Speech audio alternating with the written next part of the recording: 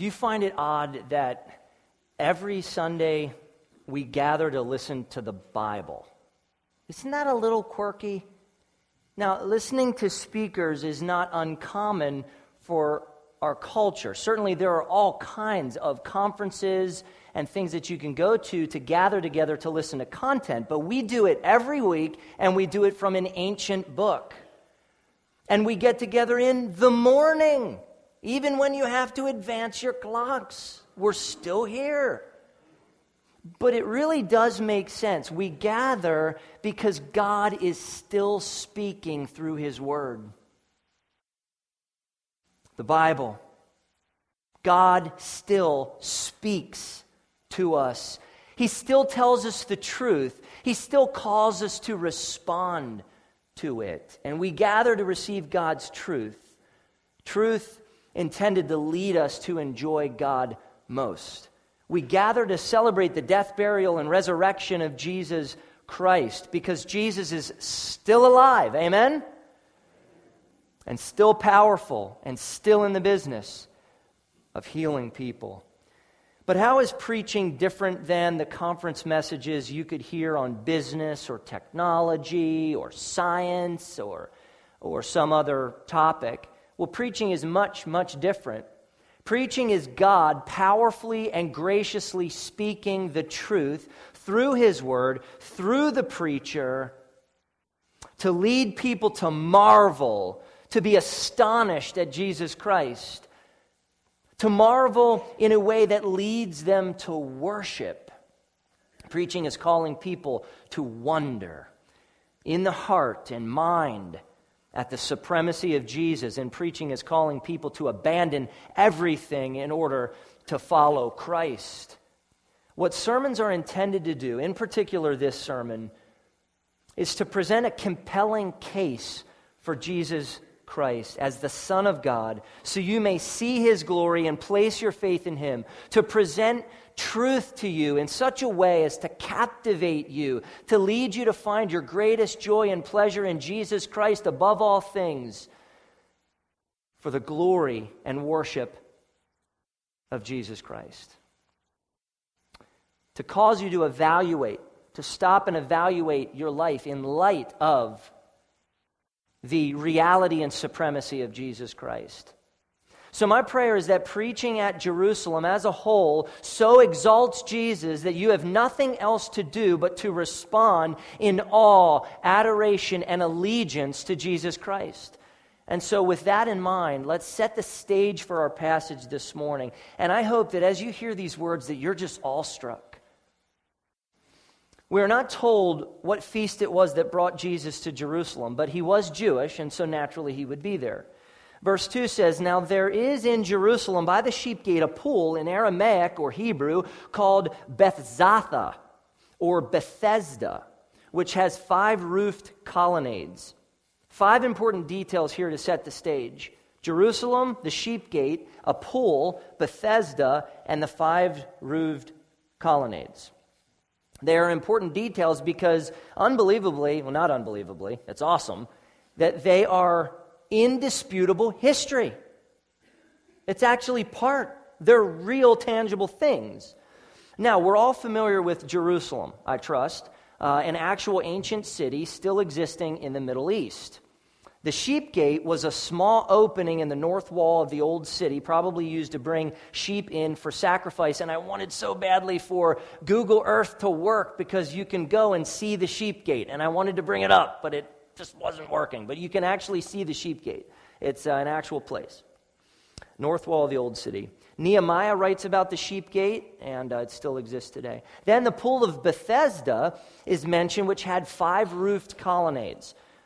Many scholars, the colonnades are just a row of columns that has a roof over it, or it's covered. Now, many scholars and skeptics actually dismissed this biblical account for years because 5-sided pools were really a historical oddity. Even though back in the year 333, a man from Bordeaux, France, then called Bertigala, traveled to Jerusalem and wrote about his encounter with 2 pools and 5 colonnades. He called the pools Bethsaida. Now, archaeologists have excavated this area near the Sheep Gate for over 100 years.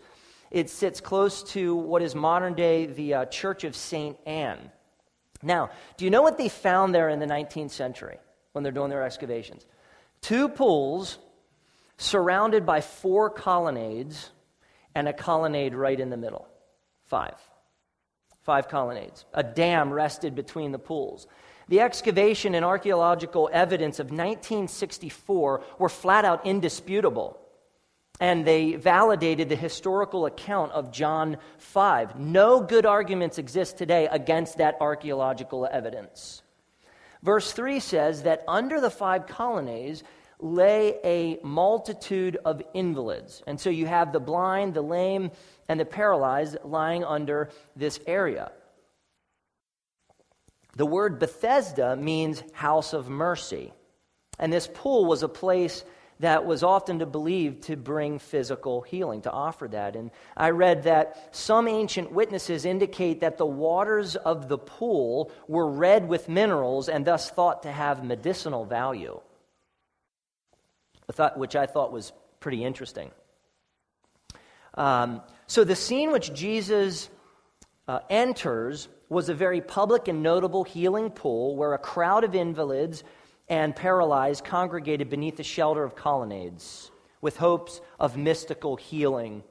So here's a little helpful parenthesis. If you have the ESV or the NIV translation, you'll notice that verse 4 is missing.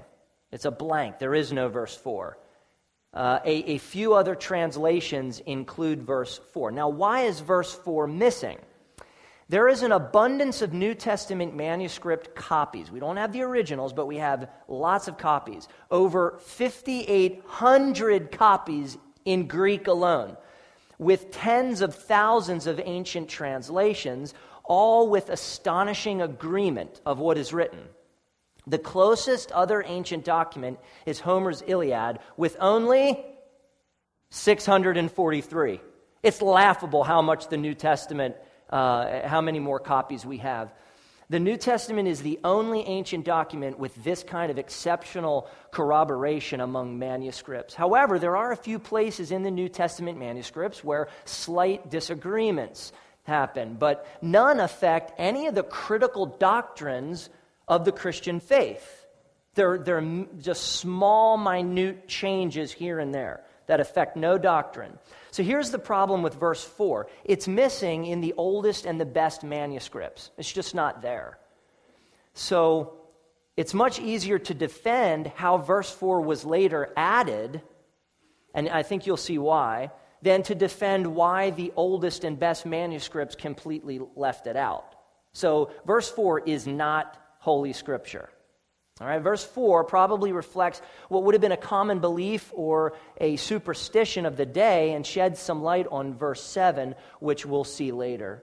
So lying near the pool on his mat was a superstitious man waiting for his day of healing. Verse 5 says, one man was there who had been an invalid for 38 years. 38 years! That was longer than a lot of the people at that time lived their entire life. The man was disabled. He was probably paralyzed or at least extremely weak in the legs. And Jesus sovereignly chose him. The sovereign choice of Jesus. The sovereign choice of Jesus. Verse 6 says that Jesus saw him lying there and knew that he had already been there a long time. We find out from verses 3 and 13 that a lot of people were congregating at this pool of Bethesda, and Jesus chose him. Maybe he had been the disabled for the longest time. We don't know, and I'm not sure that it matters. Jesus knew him. It didn't say he found out or came to know, but that he knew. By sovereign knowledge, Jesus knew this man's story, and he chose to display his power through him. Nowhere in the text, interestingly, does it mention the man's faith or that the man believed. This was all Jesus. All Jesus. Now, some may think that God is only able to respond to things when we give him the opportunity or we give him the occasion to respond. And that's a serious mistake. And it's not in our text at all. In fact, quite the contrary. Jesus chose and Jesus acted according to the Father's purpose and will. The man was passive in the whole thing. God's will and purpose is never, ever subject to our will and purpose. God is totally free. God is totally sovereign. And each of his choices is good and right because he is God. Jesus chose this 38-year invalid over every other invalid. Jesus owed no one anything at that pool, but through divine choice and compassion, he still chose to enter this man's life, to enter his pain, and give him something no one or nothing else could give him: healing. Healing. Sometimes God also chooses not to heal. Johnny Erickson Tada, one of my heroes, has been paralyzed for over 46 years, and God has chosen not to physically heal her. Listen to how she processes that choice in her heart, that God did not heal her and likely won't ever until the final day of healing. This is what she says: "He has chosen not to heal me, but to hold me. The more intense the pain, the closer his embrace." Is that where you are? Is that where you live? If God does not choose to give you what you want, if he takes from you, do you enjoy his embrace in the pain? Do you trust his sovereign choice, or do you resent him for having a different opinion? God's sovereign choice is meant to inflame your heart with praise and worship and trust in his goodness. Are you trusting? Jesus said to the man, "Do you want to be healed?" What a question. Do you want to be healed? Jesus chose to engage a brokenhearted man, a shattered man, a discouraged and defeated man who trusted in superstition. Notice in verse 7 that the man's answer was not, "Yes, I want to be healed. Of course, Jesus, just tell me how I can do that, or tell me what I got to do." He didn't say that. He said, "This isn't working out too well." He was cynical. "Sir, I have no one to put me into the pool when the water is stirred up, and while I'm going, another steps down before me." Had he heard what God had just asked him? Verse 4 shouldn't be in the Bible, but it is helpful. It goes like this: "For an angel went down at a certain time into the pool and stirred up the water. Then whoever stepped in first after the stirring of the water was made well of whatever disease he had." Do you see how people were superstitious? They made this pool to be more than it was. The water couldn't heal. A better explanation for the stirring of the water comes from understanding the pools themselves. They were fed by reservoirs and possibly sporadic springs, hence the stirring. It's possible the water was soothing, but it had no inherent power to heal. After years of dashed dreams and opportunities, the man's heart just turned cynical. No one was willing to help him. Every man for himself, right? Get down to the water before that guy because I want the healing. The man was dejected, and nowhere in the text does the man display faith in God, nor does Jesus mention it. Other times in the Gospels, Jesus has said, "Your faith has made you well." Does that ring a bell? Multiple times? But Jesus didn't say that here. What happens next was pure, unmerited. You don't earn it.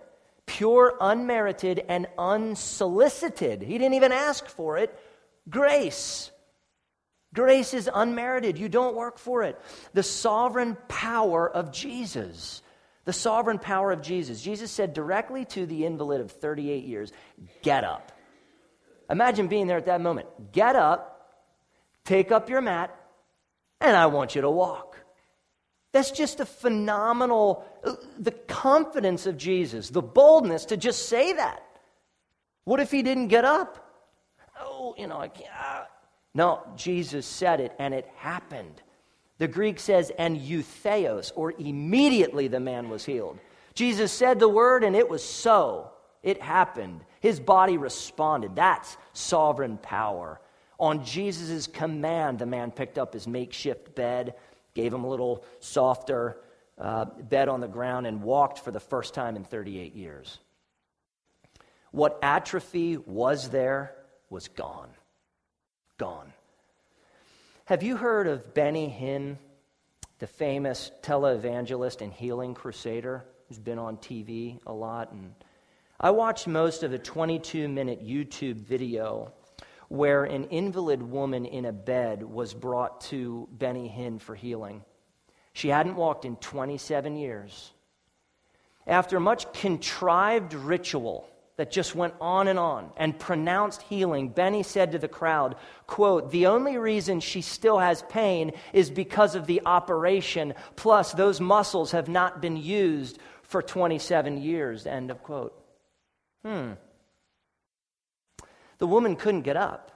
He told her Jesus was healing her, but he also told her to be careful with her legs, which still didn't work. And after all the rigmarole, the woman was still not healed. Benny even anointed a handkerchief with oil and gave it to her as he released the anointing upon it. He told them to use it for 7 days and 100% healing would come. Is that displaying the sovereign power of our Jesus Christ? I think we underestimate how incredibly misleading and disheartening ministries like Hinn's can be in people's lives. An HBO documentary reported that a 10-year-old boy, just 10 years old, was healed at a Benny Hinn crusade, but he later died of cancer. And his parents blamed themselves for not being faithful enough. That's what they said. And they felt they should have given more money to Benny. That is as superstitious as the water in the pool. The power of Jesus is not subject to our plan or command and is not to be used for self-aggrandizement and to prey on innocent people. Not innocent, they're guilty before God. I shouldn't have said innocent. See, you always have to test this. God's power is His alone. And He is sovereign to exercise His power as He sees fit. Now, is God able to heal someone? Oh, you better believe. Absolutely He can. And this man was healed by Jesus in a moment. Jesus said it and it was. The sovereign power of Jesus was immediate in this man's life. He immediately got up with complete healing. God is sovereign over every disease, over every disability. But like Johnny Erickson taught, He sometimes purposes disease and disability in our lives to bring glory to Himself amidst pain. Because more than physical healing, He gives lasting and complete healing in the power of the gospel. Listen to how Johnny trusts God's sovereignty. She wrote, "Sometimes God allows what He hates to accomplish what He loves." She said one time, "We will stand amazed to see the top side of the tapestry and how God beautifully embroidered each circumstance into a pattern for our good and His glory." For our good and His glory. The power of Jesus is superior in every way to disability and to superstition. The sovereign superiority of Jesus. The sovereign superiority of Jesus. In 1 second, Jesus did what 38 years of superstition couldn't do. But He's more. In verse 9 we read, "Now that day was the Sabbath." Now the Sabbath was a really important religious day, extremely important to the Jews. And it was a constant point of contention between Jesus and the Jewish leaders. When we hear Sabbath in this verse, we should think, here we go. Hold on tight. This is going to get good. Let's see what happens. So a little background first. The fourth commandment is, remember the Sabbath day to keep it holy. Fourth commandment, remember the Sabbath day to keep it holy. So take a day of rest from your normal labors. That was the principle. All right. Oddly enough, Judaism had taken the Sabbath farther than what God intended. Don't we sometimes add our rules to God's rules? It's called legalism, and it's evil. It's from the pit of hell. The religious leaders had invented stuff, oppressive stuff, just giving people more law. And then they called it important. and it distracted from the spirit of truth. It was very dangerous stuff. They missed the point of the Sabbath, which ultimately points to Jesus Christ as our final and complete rest. They elevated their laws above God's laws, and one of them is from the Mishnah, or the rabbinical law, and it comes from the section called Shabbat 7.2. This was prohibited by these guys on the Sabbath. Quote, "One who transports an object from one domain to another." You pick up something on the Sabbath and you move it 10 feet from one domain to the next, you've broken the Sabbath. It was just oppressive. Now, what did the man do when Jesus healed him? He picked up his bed. Now, that's not a breach of the Sabbath, but these guys thought it was. Verses 10 through 12 pick up on this rising tension between Jesus and the Jews. So the Jews said to the man who had been healed, "It is the Sabbath, and it is not lawful for you to take up your bed." They were so uptight, right? Like, calm down, guys. What's your man? Verse 11, "But he answered them, 'The man who healed me, that man said to me, take up your bed and walk.' They asked him, 'Who is the man who said to you, take up your bed and walk?'" They didn't even address the fact that he said, "The man who healed me." They jumped right over the miracle and were like, "Mat, don't pick up the mat." They were like protecting. These guys are no fun. They were like bloodhounds, sniffing around for the convict. Who can I convict today? Who can I make feel guilty under the law today? And they don't even seem to care that this guy was just miraculously healed. He didn't walk for 38 years, and you're like, put that mat down. What's your problem? You think you could just carry mats around on the Sabbath? They care about their invented rules. No fun. Notice a few important things from verses 10 through 12. One, they didn't ask the man who healed him. They ignored the miracle and nitpicked about the mat issue. Number two, the man defended himself by blaming Jesus. He's essentially saying, "Yo, get off my back. This guy told me to pick up my mat. Don't blame me." He deflected the attention to Jesus instead of rejoicing in Jesus. And number three, the Jews were very interested in the one who got all this started. Where is this guy? Who was it that told you to pick up the mat to break our rules? Jesus was so masterful and intentional. It's just awesome. He knew what he was doing when he healed the man on the Sabbath. He knew it was the Sabbath, and he knew what he was going to do. And he knew that asking the man to pick up his mat would be highly controversial among these guys. And he does it anyway.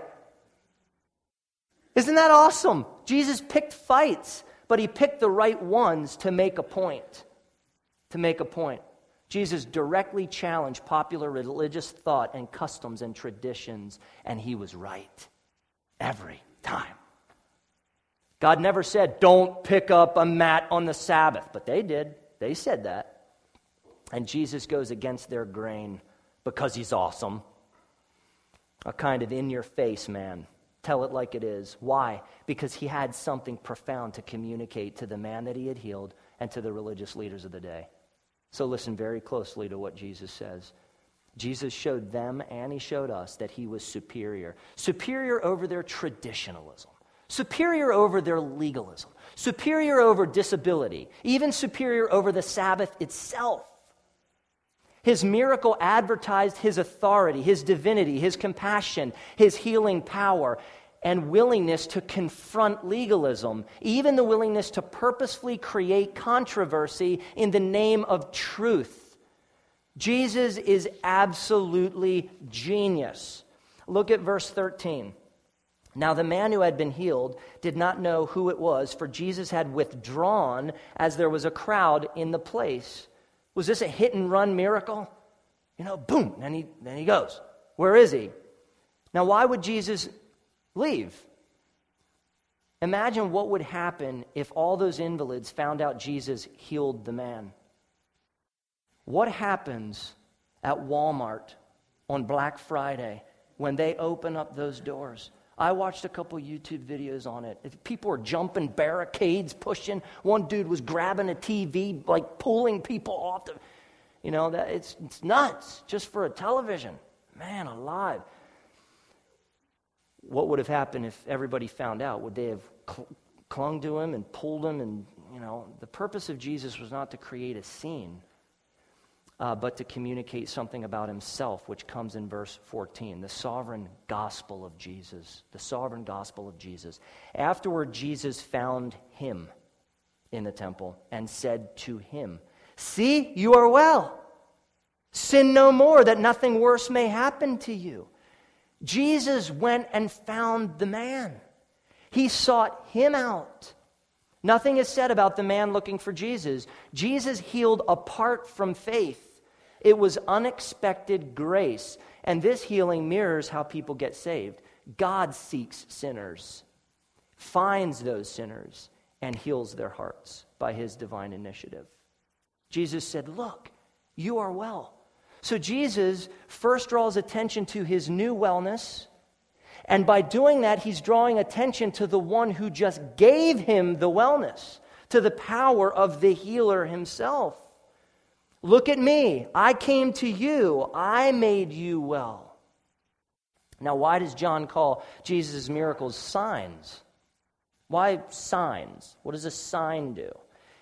Signs point to something. They help us see and understand something greater beyond the sign itself. The billboard advertises the product. The healing advertises the healer. Looking to the wellness is helpful only insofar as it directs us to God, who gives spiritual wellness. God comes to us with healing grace. God has the power to heal your sinful and broken soul, no matter what you've done. I don't care how bad your history has been. I don't care what sin you are currently engaged in. If you come to the cross of Jesus Christ with faith, he will forgive you. All of it.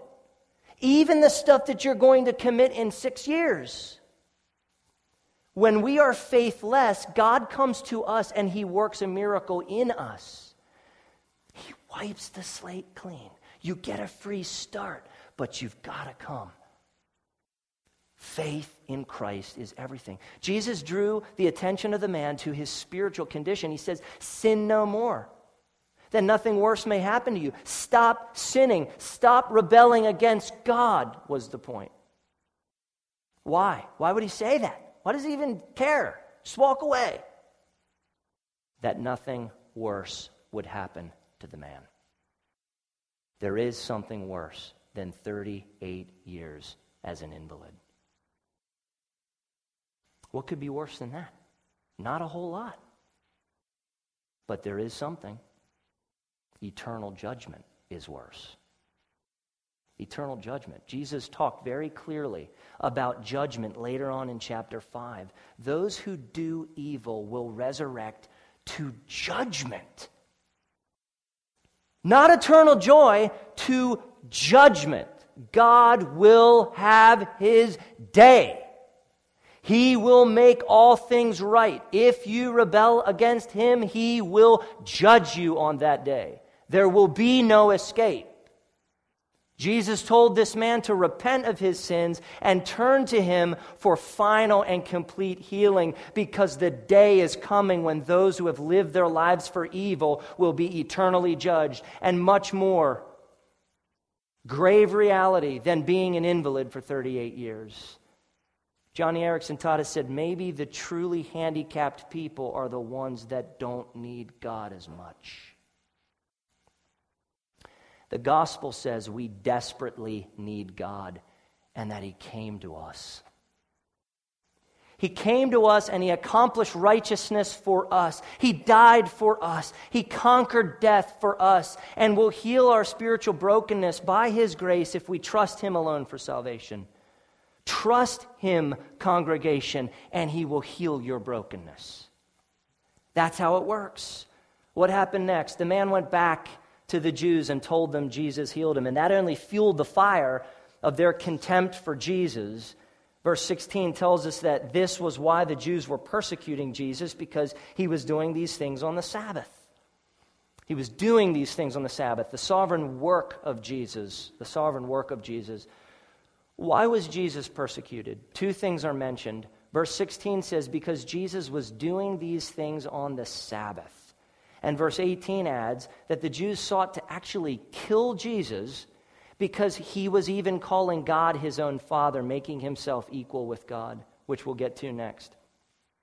The professional religioneers, as I'll call them, shut out the miracle and persecuted Jesus because he healed on the Sabbath and told a man to pick up his mat. And how Jesus answers him is absolutely awesome. He says, my Father is working. What a word choice. My Father is working until now, and I am working. Now, what issue did they have with Jesus? He was working on the Sabbath. And how did he respond? By telling him that he and God are working together on the Sabbath all the time. That's stellar. See, ever since God rested after creating the universe, he's been working to uphold the universe by the word of his power. And he's been working to save and redeem sinners.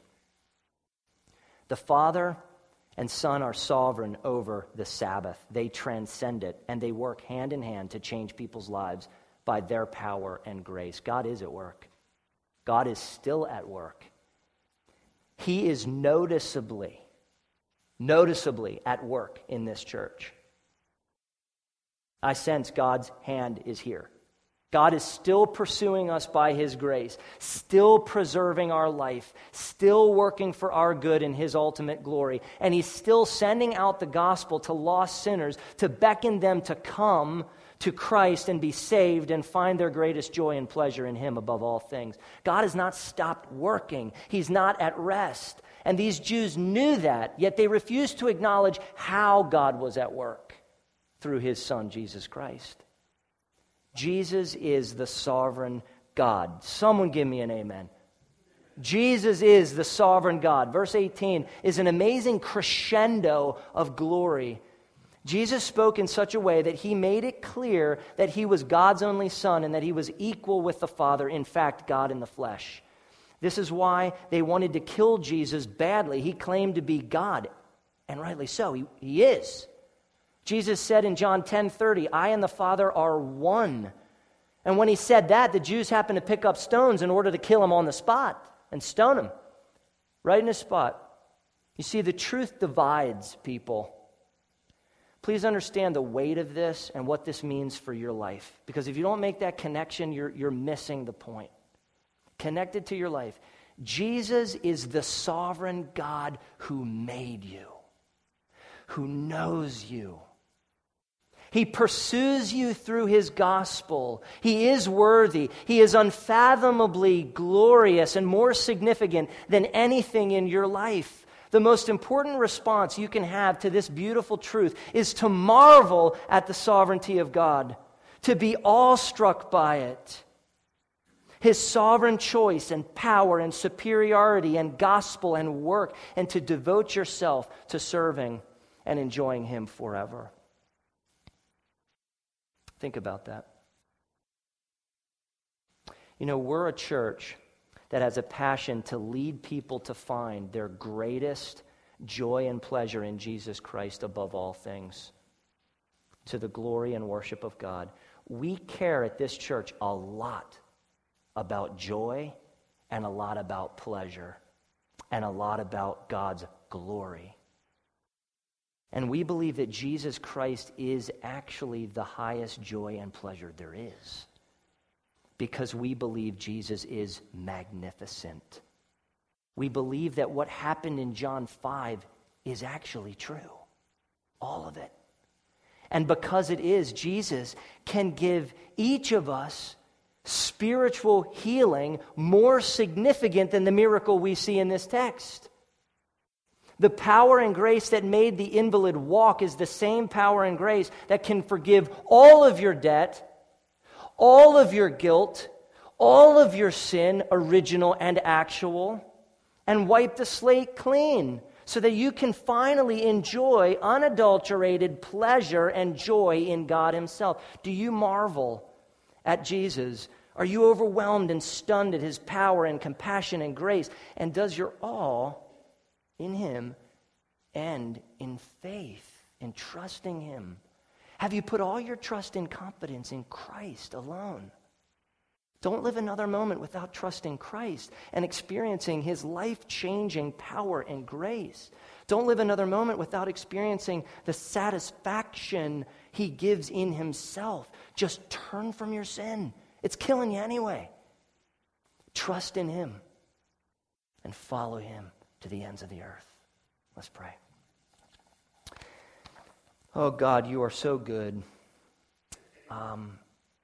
We just worship you and praise you and thank you for all that you are doing in our lives, in our hearts. God, you are good. You are amazing. I pray that your gospel would change someone this morning. The elders and I prayed for salvations to happen this morning. And maybe they will. Maybe you'll convert someone now and show them eternal joy in yourself. God, I just want to thank you for the awesomeness of Jesus and how he is center, that the universe is his. And God, I pray that we can revere him, follow him, and adore him. And that the cry of our heart would be, just show me the way, Jesus. I'll do whatever you want. But I can't do it. And I ask you that you give me the strength and the power to do it. We love you, God. In Christ's name we pray.